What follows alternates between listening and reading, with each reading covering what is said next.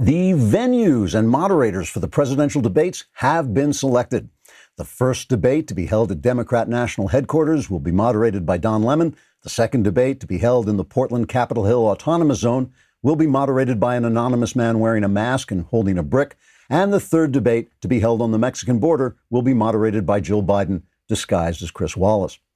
The debate format will begin with a cognitive abilities test in which Donald Trump will have to name the entire population of Tanzania, and Joe Biden will have to name who the president of the United States will be if he wins the election.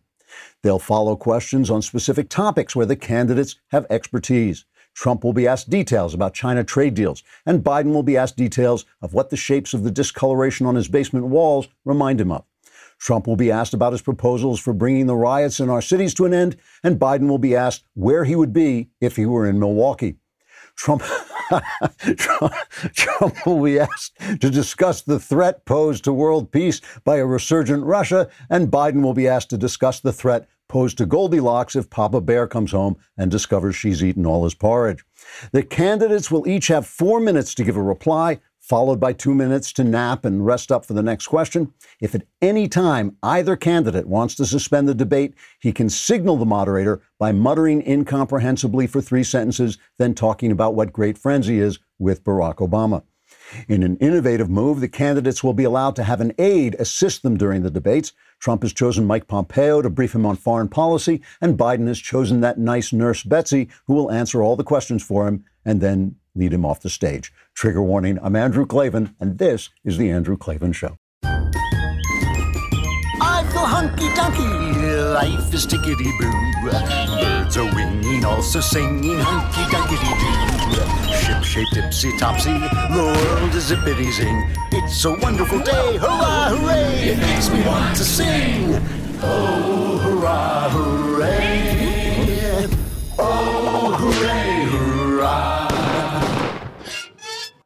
All right, hooray, hurrah. We are back again. And remember, I have another show tomorrow, so the Klavanless Weekend will be delayed for a day. Please go to YouTube, subscribe to the Andrew Klavan YouTube channel. We've already crossed the 100,000 threshold. We're now looking to have 72 million people, so please get on that and subscribe. And if you leave a comment and the comment is completely absurd and stupid, we will consider that that elevates the conversation of the show and we'll read it on the air. Here's one from John Jeffers. He says, when Brian Stelter says Nick Sandman's name in the mirror 3 times, Sandman appears and takes Stelter's wallet. It's a little Sandman humor there. Mr. Sandman, bring me a dream. Bum, bum, bum, bum. Make him the cutest that I've ever seen.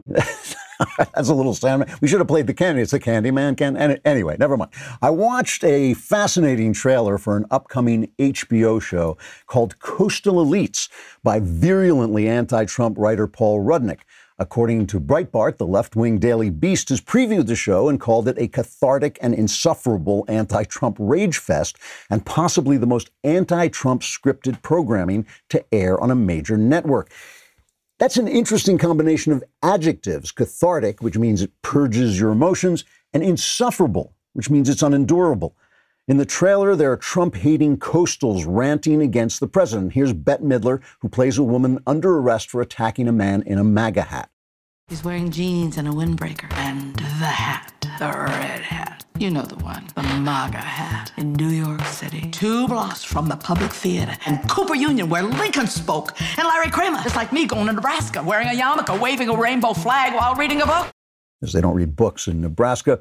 Here's another clip. It's Sarah Paulson on how she feels interacting with a Trump-loving uncle.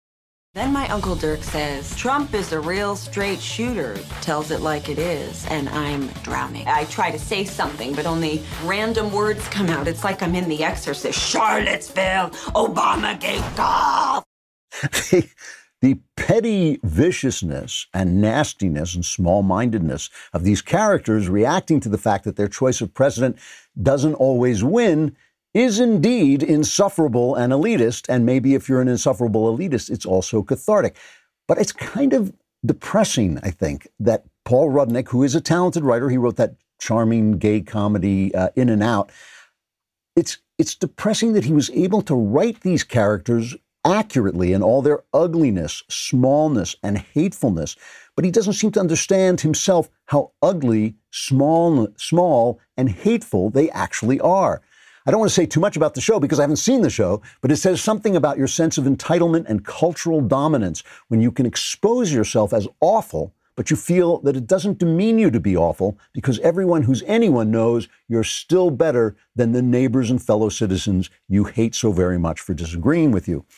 It's a real clue to how the left became despicable without knowing it, simply by so disdaining those unlike themselves that they'll never check to see if maybe the deplorables are actually better human beings than they are. It's really is telling and kind of depressing.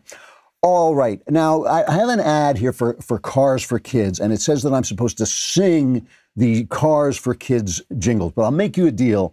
I won't sing the Cars for Kids jingle if you will get rid of your car and give it to these kids. If you have a car that's taking up space, it's blackmail. Yeah, I've learned this from the Democrats. If you have a car that's taking up space sitting in your driveway that you don't use, that you're paying insurance on, why? Get rid of it, donate it to Cars for Kids. 1-877 Cars for Kids. That's not me. That's the point. The thing is, it's not me singing, which you would not like. You'll get a tax deduction and a vacation voucher. Here's how it works. Cars for Kids makes the process of donating your car quick and easy. It takes about 2 minutes. They handle all the details, all the paperwork. All you need to do is schedule a pickup and sign the title. And the pickups are contact-free. You leave your signed title with your keys in the car to avoid unnecessary contact. The Cars for Kids driver will conveniently pick up your car while maintaining a safe distance. Your car donation is fast and free. It's usually picked up in 24 hours, and Cars for Kids will take your car even if it's not running. It's tax deductible, and your tax deduction is based on the sale price of your car. Cars for Kids works hard to sell your car for the best price, which means more funds for their charity and a bigger tax deduction for you. And as a special thank you for donating your car, Cars for Kids gives you a vacation voucher good for a 3-day and 2-night hotel stay. With Cars for Kids, you get professional service, convenient pickup, a maximum tax deduction, a vacation voucher. That's a good deed. Donate today at carsforkids.org/Klavan. That's cars with a K, K-A-R-S, the number 4, kids, KIDS.org/Klavan. They'll give you the donation experience you deserve. carsforkids.org/Klavan. That's Klavan, of course, with a K, L-A-V-A, also N. There are no E's in Klavan.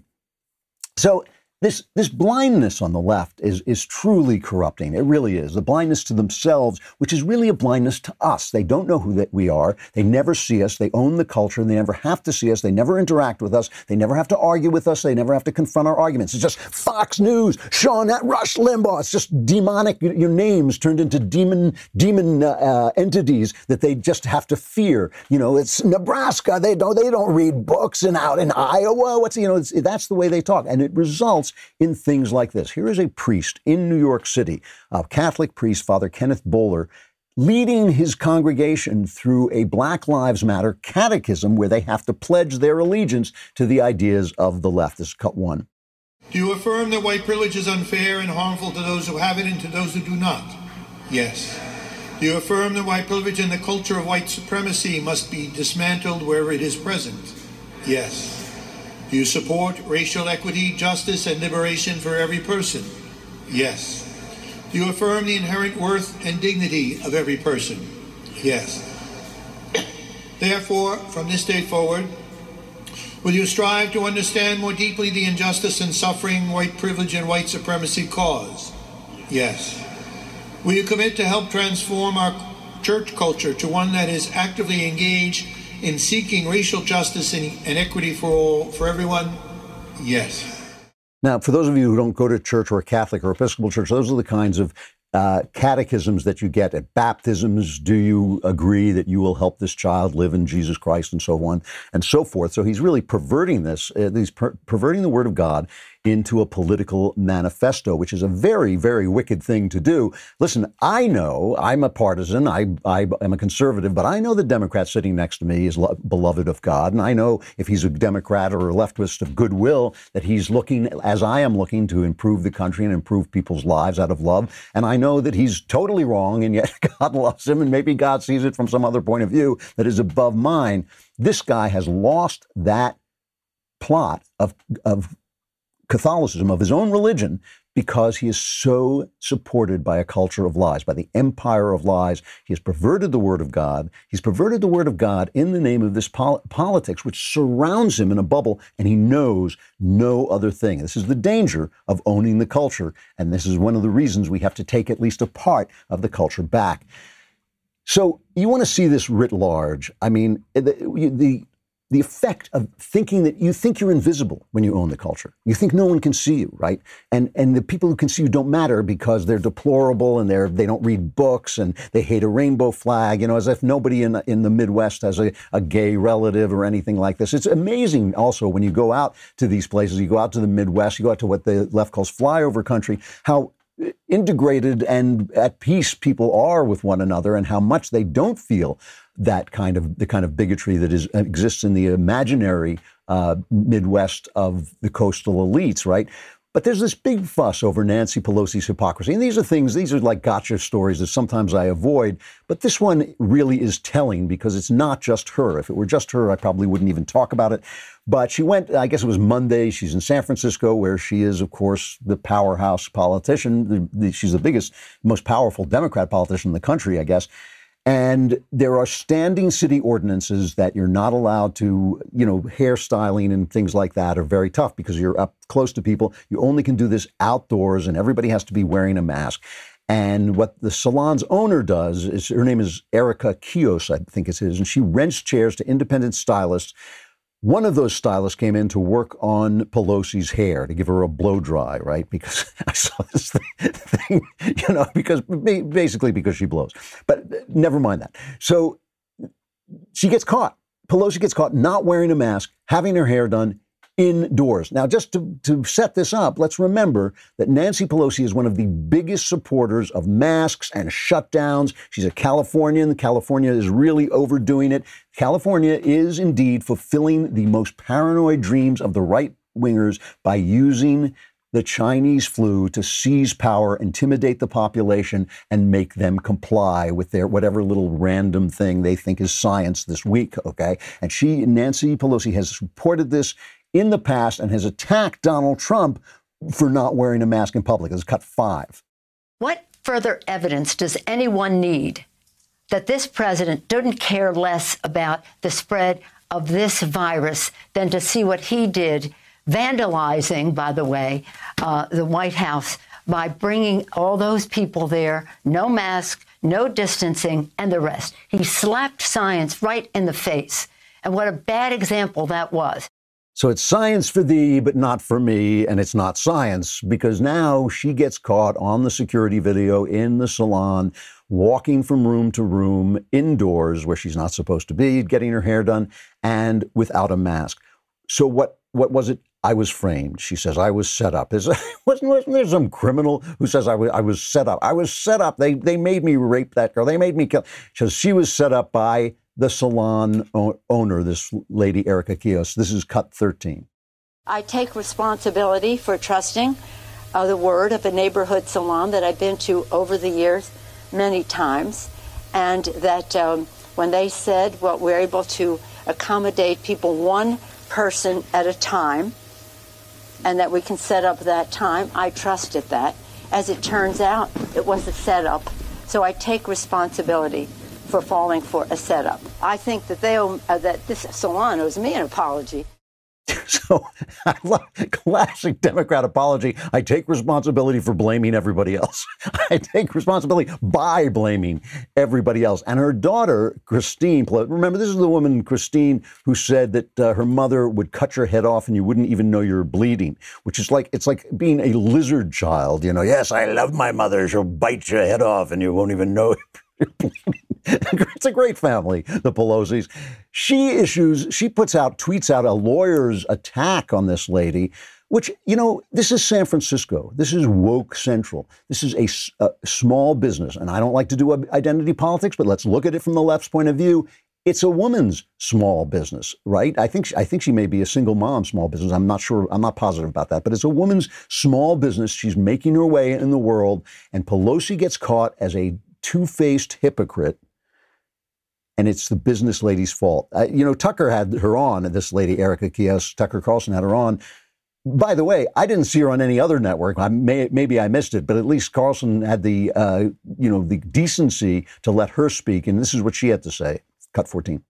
She's been coming in for quite a while, and just to see her come in, and especially not wearing the mask, that's what really got to me. But yes. This isn't even political. I mean, she's been coming in there. It's the fact that she actually came in and didn't have a mask on. And I just thought about, my staff and people not being able to work and make money and provide for their families. And if she's in there comfortably without a mask and feeling safe, then why are we shut down? Why am I not able to have clients come in? Right, because you exposed her, and it's that's why. That's why, because and this is, by the way, in New York, when people have criticized, like bar owners and so on, have criticized New York City or New York State for not allowing them to reopen, saying we need to have people indoors, we need to get our businesses back. They've lost their liquor license. I mean, this is the old Democrat way. This is the way these are Chicago rules.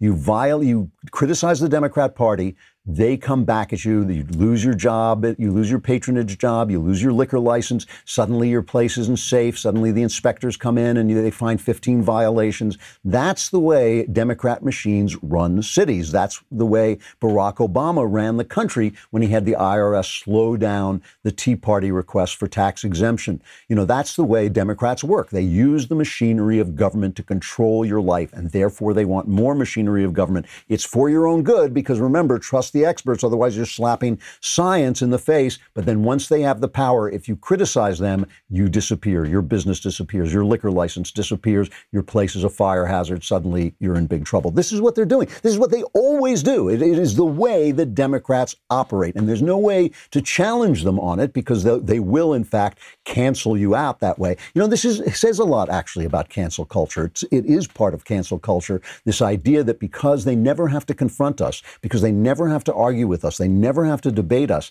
that they never know who we are. They think like, the things that we define what's hateful. You said something that disagreed with us, therefore you're hateful, therefore stopping you from speaking, throwing you out of the university, canceling your job, canceling your Oscar gig, canceling your movie, canceling your statue, right, is perfectly justified. We define what's hate. You disagreed, you're hateful, we can cancel you. It's just going after hatred. And, this is the way they think. And they're so shocked. They're so shocked when anybody disagrees with them, because they never hear anybody disagree with them. Joe Biden was questioned by Peter Doocy from Fox. Play that clip for a sec. Thank you, guys. I know you always ask a hostile question, but go ahead. You said that you warned President Trump in January that there was going to be a pandemic and what needed to be done. If you knew that, then why were you still hosting crowded campaign rallies in March? No, what I talked about was not what had to be done. What I said, you got to take this seriously. You've got to insist that we have access to Wuhan. Insist that we have access in China to find out for ourselves. We had 44 people from CDC there.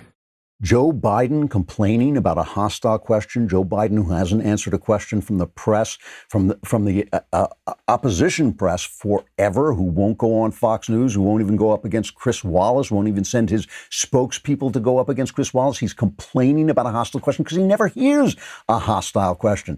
Poor Joe, he got a hostile question from Peter Doocy. That never happens to Trump. Trump never has to stand up for that stuff. When has Trump ever had a hostile question? It's just not fair. It's just not fair. But it's not fair to them because they never get outside. They're all hiding in their basement, every single one of them. We'll talk more about this in a minute because that Biden press conference was really something. But first, let us talk about CarShield. CarShield, I'm old enough to remember first when cars first came in, when they replaced my horse. But I remember standing out on rainy roads with my car broken down by the side of the road, fixing a car myself while trucks went by, risking my life. Nowadays, you open a car hood and you are not able to fix it. There are computer systems. That's the new normal. You need to be a computer guy to fix them. A wrench you can just play with your wrench. So you need some kind of insurance to deal with the systems if they break. CarShield has affordable protection plans that can save you thousands for a covered repair, including computers, GPS, electronics, and more. The people at CarShield understand payment flexibility is an absolute must, monthly plans can be customized to your needs with rates as low as $99 a month. No long-term contracts or commitments. CarShield gives you options others won't. For as low as $99 a month, you can protect yourself from surprises and save thousands for a covered repair. Call 800-CAR-6000 and mention code Andrew, or visit carshield.com and use code Andrew to save 10%. That's carshield.com, code Andrew. A deductible may apply. So, you know, this Biden thing was such a disaster. He gave a press conference, sort of. He doesn't really answer any questions or anything. But he gets asked this question by Peter Doocy. He babbles like an idiot. He went on for I can't even play the clip. He babbles for 5 minutes. And then nothing he says adheres, because the minute he speaks off, half the time, even when he's on Zoom, he's looking in his lap because he's got notes there.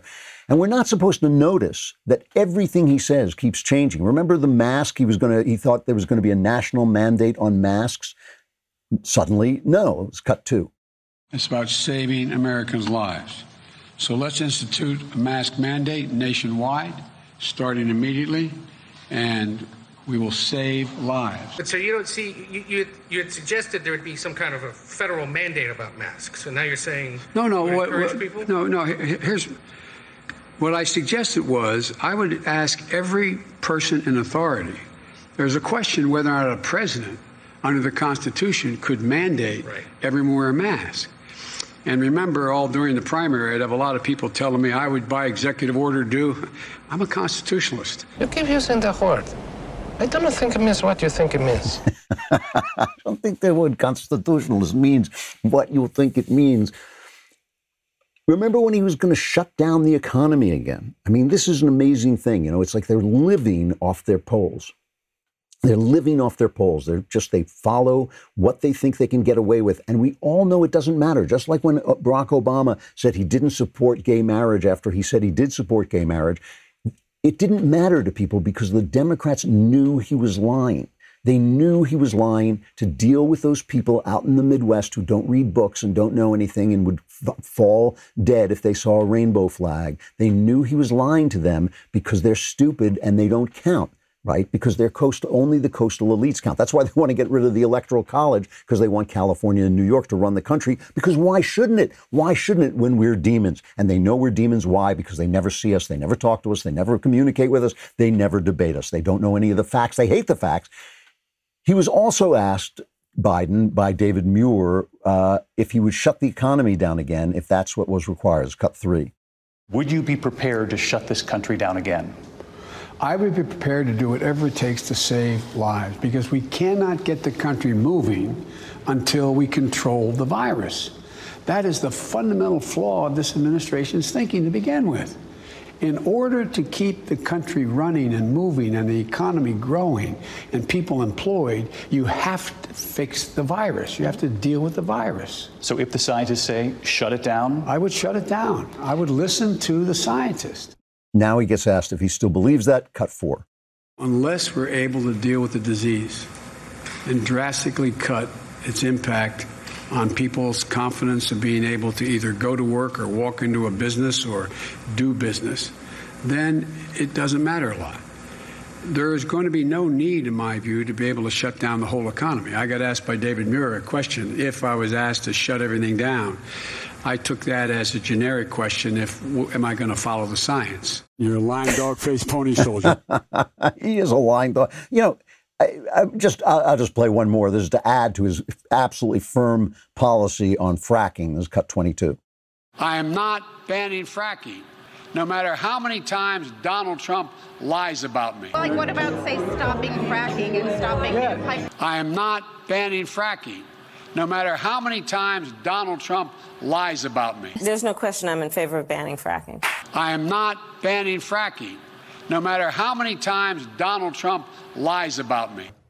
No new fracking, no matter how many times Donald Trump lies about me. We are going to get rid of fossil fuels. He actually said to one woman, look in my eyes, look in my eyes. There's not going to be any fossil fuels. Of course, she looked in her eyes. She saw at the back of his head, which was kind of odd.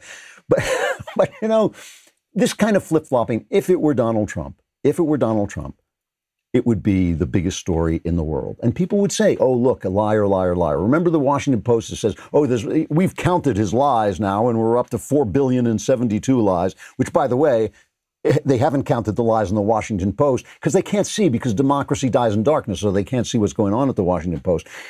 But this kind of, the fact that Biden never has to face that kind of turmoil, the fact that he never has to face that kind of question, and you know, I'm beginning to sense that some of these reporters actually pity him so much they won't ask the questions. Now, obviously, they treat Democrats differently than they treat Republicans. Not just differently, it's black and white. There's absolutely no there's no relation between the way reporters treat Democrats and the way they treat Republicans. Democrats are their friends. Republicans are their enemies. Democrats are the friends of freedom, democracy, love, and peace. Republicans are evil demons. And that's why Biden thinks that he's equipped to run for president when he's clearly not. And I do hold Jill Biden accountable for this. I have to say, you know, she seems like a lovely person, but she should not be letting them do this to her husband. This is elder abuse. It really is. I mean, you know, you can't help but make jokes about it because they're running. You know, I was talking to the God King, Jeremy Boring, the other day, and I said, you know, after a few years, I'll probably lose so much of my cognitive ability, I won't be fit to be anything but the Democrat president of the United States. You know, I mean, they're putting up this guy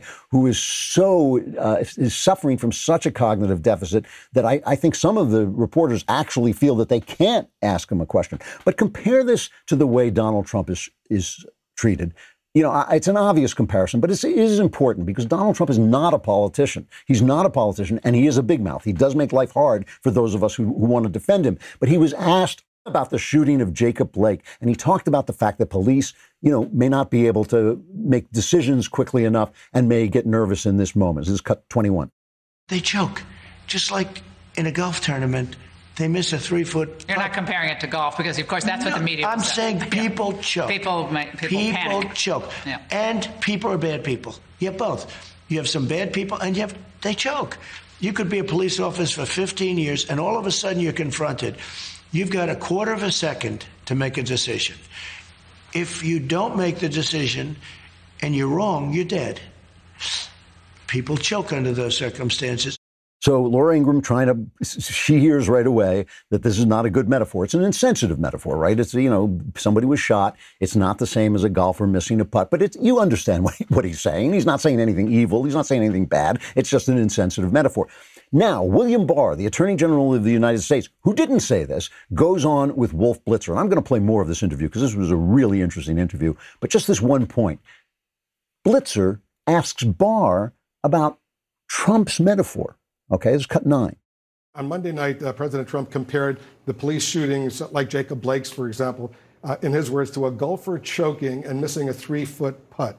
Is that how you view police shootings, like a golfer missing a 3-foot putt?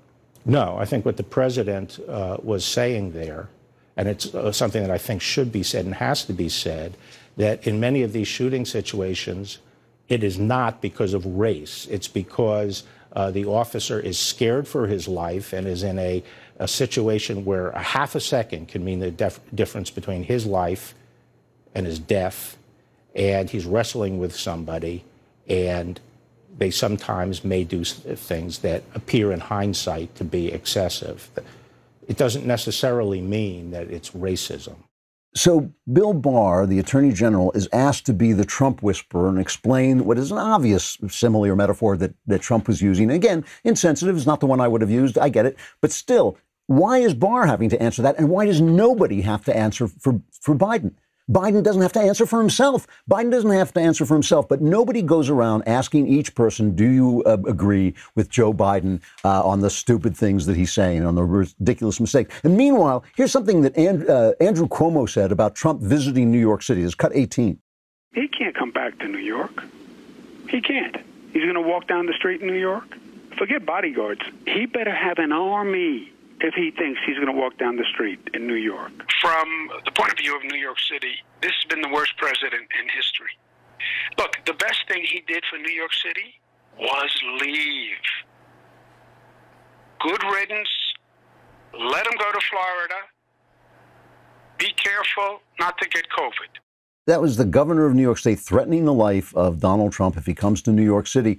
They edited it out of the news reports. They played the the comments, but edited that threat out. They edited it out. So they're not just not confronting other Democrats with the comments the Democrats make. They're not confronting the audience. The audience doesn't see. And that's how you get people like that Bette Midler character. That's how you get those characters like the coastal elites. They never have to confront themselves. They never see themselves in the mirror. Never at all. Paint Your Life.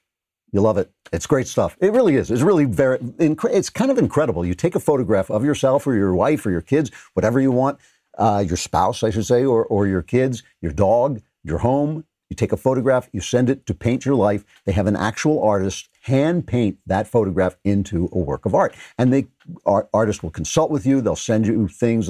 You can go through it on the computer. I did it. You go through it on the computer and you check off the things you want and what you like about it and how you want to frame it and all this stuff. And you get this hand-painted portrait in about 3 weeks. Send any picture you want. It makes a perfect birthday, anniversary, or wedding gift. It's meaningful, it's personal, and you can keep it forever. At paintyourlife.com, there's no risk. If you don't love the final painting, your money is refunded, guaranteed. And right now, as a limited time offer, you get 20% off your painting.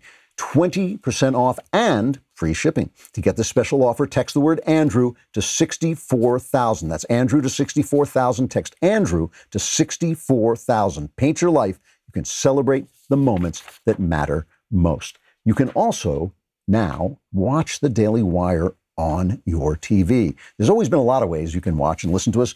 You can get Apple Podcasts, Spotify, other podcast apps, YouTube, Facebook, and of course, right here on dailywire.com. Now we have a new upgraded experience for you. Daily Wire is on Apple TV and Roku, so you can watch it on your TV. You have to be an Insider member to watch live, so head over to dailywire.com/Klavan and use code WATCH to get 15% off your membership purchase, plus a Leftist Tears tumbler. Again, that's dailywire.com/Klavan to get 15% off with code WATCH and download the Daily Wire on your Apple TV and Roku today. We'll have more Bill Barr coming up.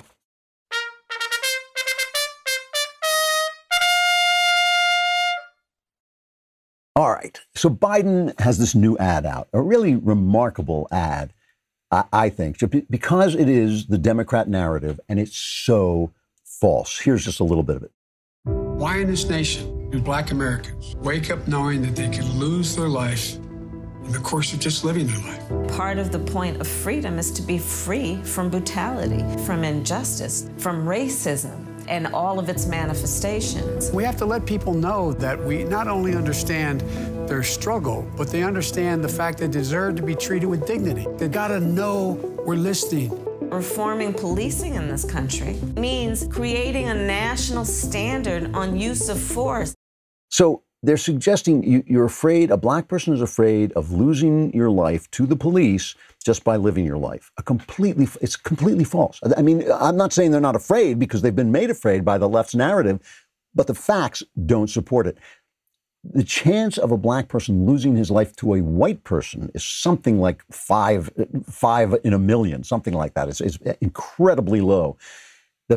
Losing your life to the police, almost non-existent. That's an almost non-existent number, but they're so ginned up and afraid of it that the ad is playing into those fears. It's also a pernicious ad because there's a picture of it of a family, it's Black families that are intact families, a Black dad reading to his kid. I'm not saying that doesn't happen. Of course it does, but because of Democrat policies, or at least in correlation with Democrat policies since the Great Society, the Black family like that is the minority of Black families. The Black family with a father in-house is the minority. Illegitimacy is somewhere at 77%, I think 75 to 77%, which is worse than it was back in slavery days when Democrats were actually trying to break up the families on purpose. And this is what I think people of goodwill want for Black Americans, Americans of goodwill. And look, of course, not everybody is of goodwill, but we can only play to people of goodwill. We can only get anything from people of goodwill in our lives anywhere. Americans of goodwill, think back to when Bill Cosby was still a thing, before we found out all these horrible things about him. But before that, when he had that show, a Black family, a Black middle class family, they were they were an intact, loving marriage. That was like the #1 show in the country. He was the #1 star in the country. Why? Because people are rooting for black Americans. They don't want to see this. Nobody wants it. Nobody of goodwill wants this for anybody else in our country. But they're selling you this idea that you as a black person are living in hostile territory, and it's just not so. So Wolf Blitzer has William Barr on, and he asked him about this narrative, basically, and the whole interview is Wolf Blitzer delivering the narrative and William Barr answering with the facts. This is cut 7. There appears to be a phenomenon in the country where African Americans feel that they're treated, when they're stopped by police frequently, as suspects before they're treated as citizens.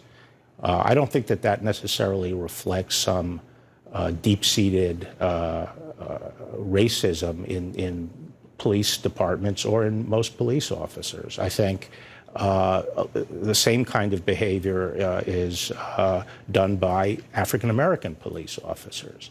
I think there are stereotypes. I think people operate very frequently according to stereotypes, and I think it takes extra precaution on the part of law enforcement to make sure we don't reduce people to stereotypes. We treat them as individuals.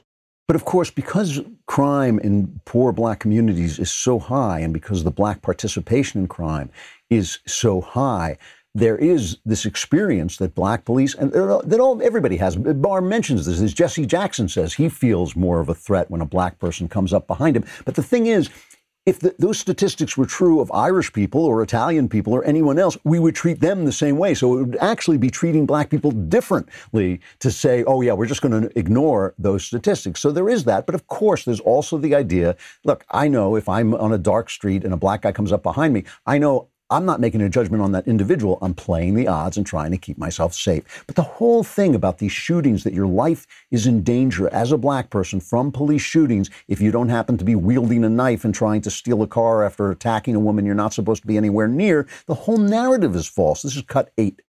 I think the narrative that that the police are on some epidemic of shooting unarmed black men is simply a false narrative, and also the narrative that that's based on race.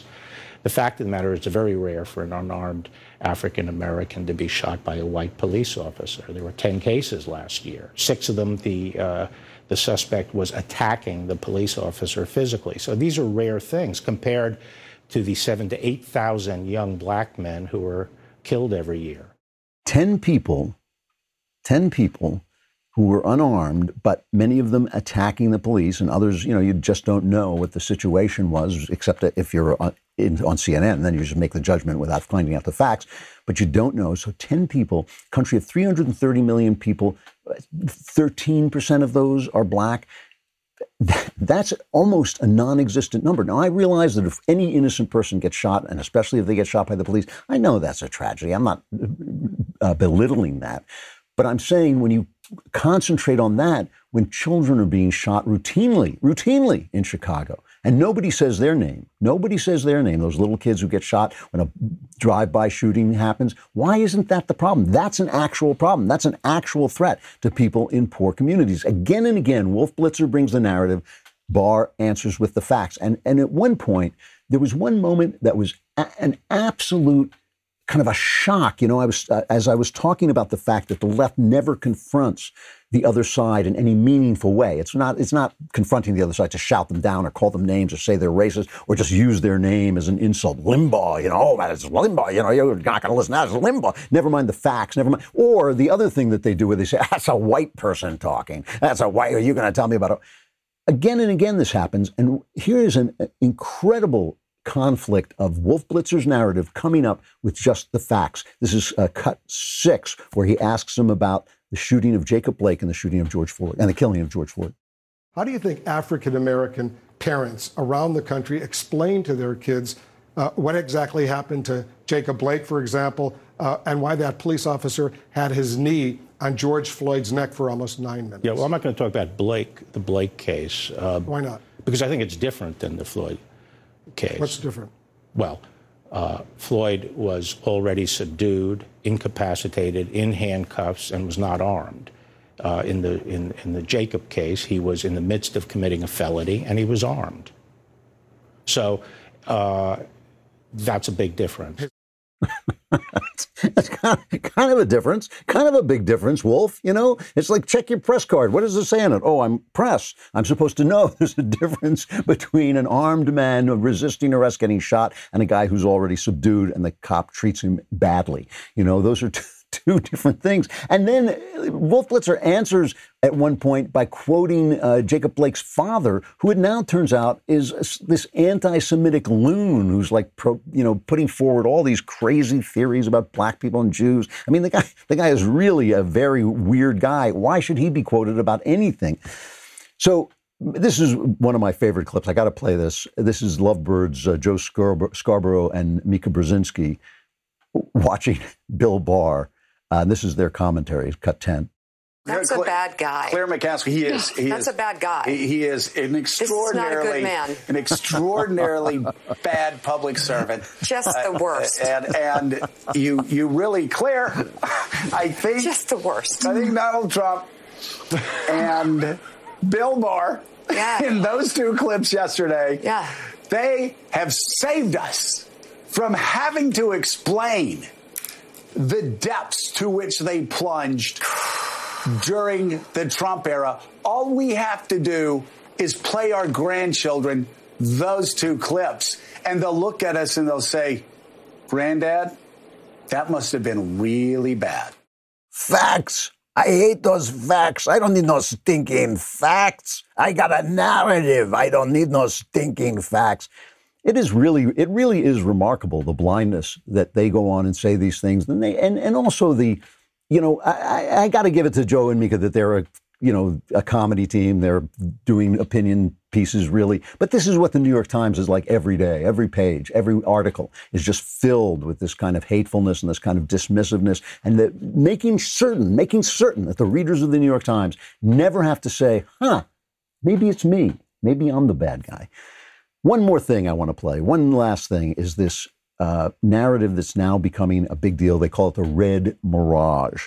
A top Democratic data and analytics firm has put it out that on election night, it is true that Donald Trump may win by a landslide, but once those mail-in votes come in, that landslide will disappear.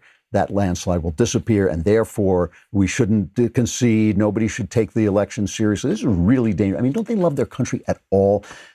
Barr answered this with Wolf Blitzer, this whole thing about the mail-in votes and whether it's wrong to think that they could be suspect. This is cut 19. This is a sort of cheap talk to get around the fundamental problem, which is the bipartisan commission chaired by Jimmy Carter and James Baker said back in 2009 that mail-in voting is fraught with the risk of fraud and coercion. But since then, and until this administration, they haven't proved it. Let me talk. Yeah, please. And since that time, there have been in the newspapers, in networks, academic studies saying it is open to fraud and coercion. The only time the narrative changed is after this administration came in. So, don't they love this country at all? I guess they don't. They say they don't. It's not like me accusing them of being unpatriotic. They say there's racism. Our DNA is founded on the blood of slaves, is founded on racist principles. They say this all the time, but all they do is say Trump may not accept the results of the election. And then they're telling you not to accept the results of the election. They're demanding that you not accept the results of the election. Don't they see these cities burning? Don't they see these cities burning, these businesses being destroyed, these lives being destroyed, the violence in the streets of our cities? What do they think it's going to be like on election night if they tell people that this election is false? If Donald Trump wins by a landslide, God willing, and they tell him not to accept that? It really is dangerous. And you just think, if you had to sit with somebody and confront them and argue with them and sit next to them in church and not have the priest tell you that they were damned, if you had to love them, if you had to talk to them, if you had to accept them, as we on the right have to see the left. We have no choice, right? Because we watch TV, because we see the news, because we go to the movies, because we watch, television shows and we read books. We have to see the left. They don't have to. They can live in this bubble, and it's making them hateful, and it's making them violent, and it's the reason we're in the difficulties we're in. It's not Donald Trump. Donald Trump does things that are wrong. I say it all the time, but it's not his fault. He's not the one who divided this country. The country was divided when this wall of misinformation was put up between the left and the right. And that wall of misinformation, that empire of lies, is the Academy, the news media, and Hollywood, and they're still at it. I got to stop there, but don't forget, I will be back tomorrow for a Friday show. I'm Andrew Klavan, and this is The Andrew Klavan Show.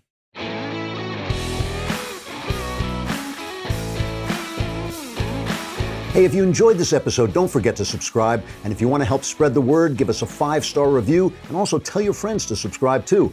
We're available on Apple Podcasts, on Spotify, wherever you listen to podcasts. Also, be sure to check out the other Daily Wire podcasts, including The Ben Shapiro Show, The Matt Walsh Show, and The Michael Knowles Show. Thanks for listening. The Andrew Klavan Show is produced by Robert Sterling. Executive producer, Jeremy Boring. Our technical director is Austin Stevens. Supervising producer, Mathis Glover. Assistant director, Pavel Wadowski. Edited by Adam Sayevitz and Danny D'Amico. Audio mixed by Robin Fenderson. Hair and makeup, or head and makeup, is by Nika Geneva. Animations are by Cynthia Angulo. Production assistants, McKenna Waters and Ryan Love. The Andrew Klavan Show is a Daily Wire production. Copyright Daily Wire 2020. If you prefer facts over feelings, aren't offended by the brutal truth, and you can still laugh at the insanity filling our national news cycle, well, tune in to The Ben Shapiro Show. We'll get a whole lot of that and much more. See you there.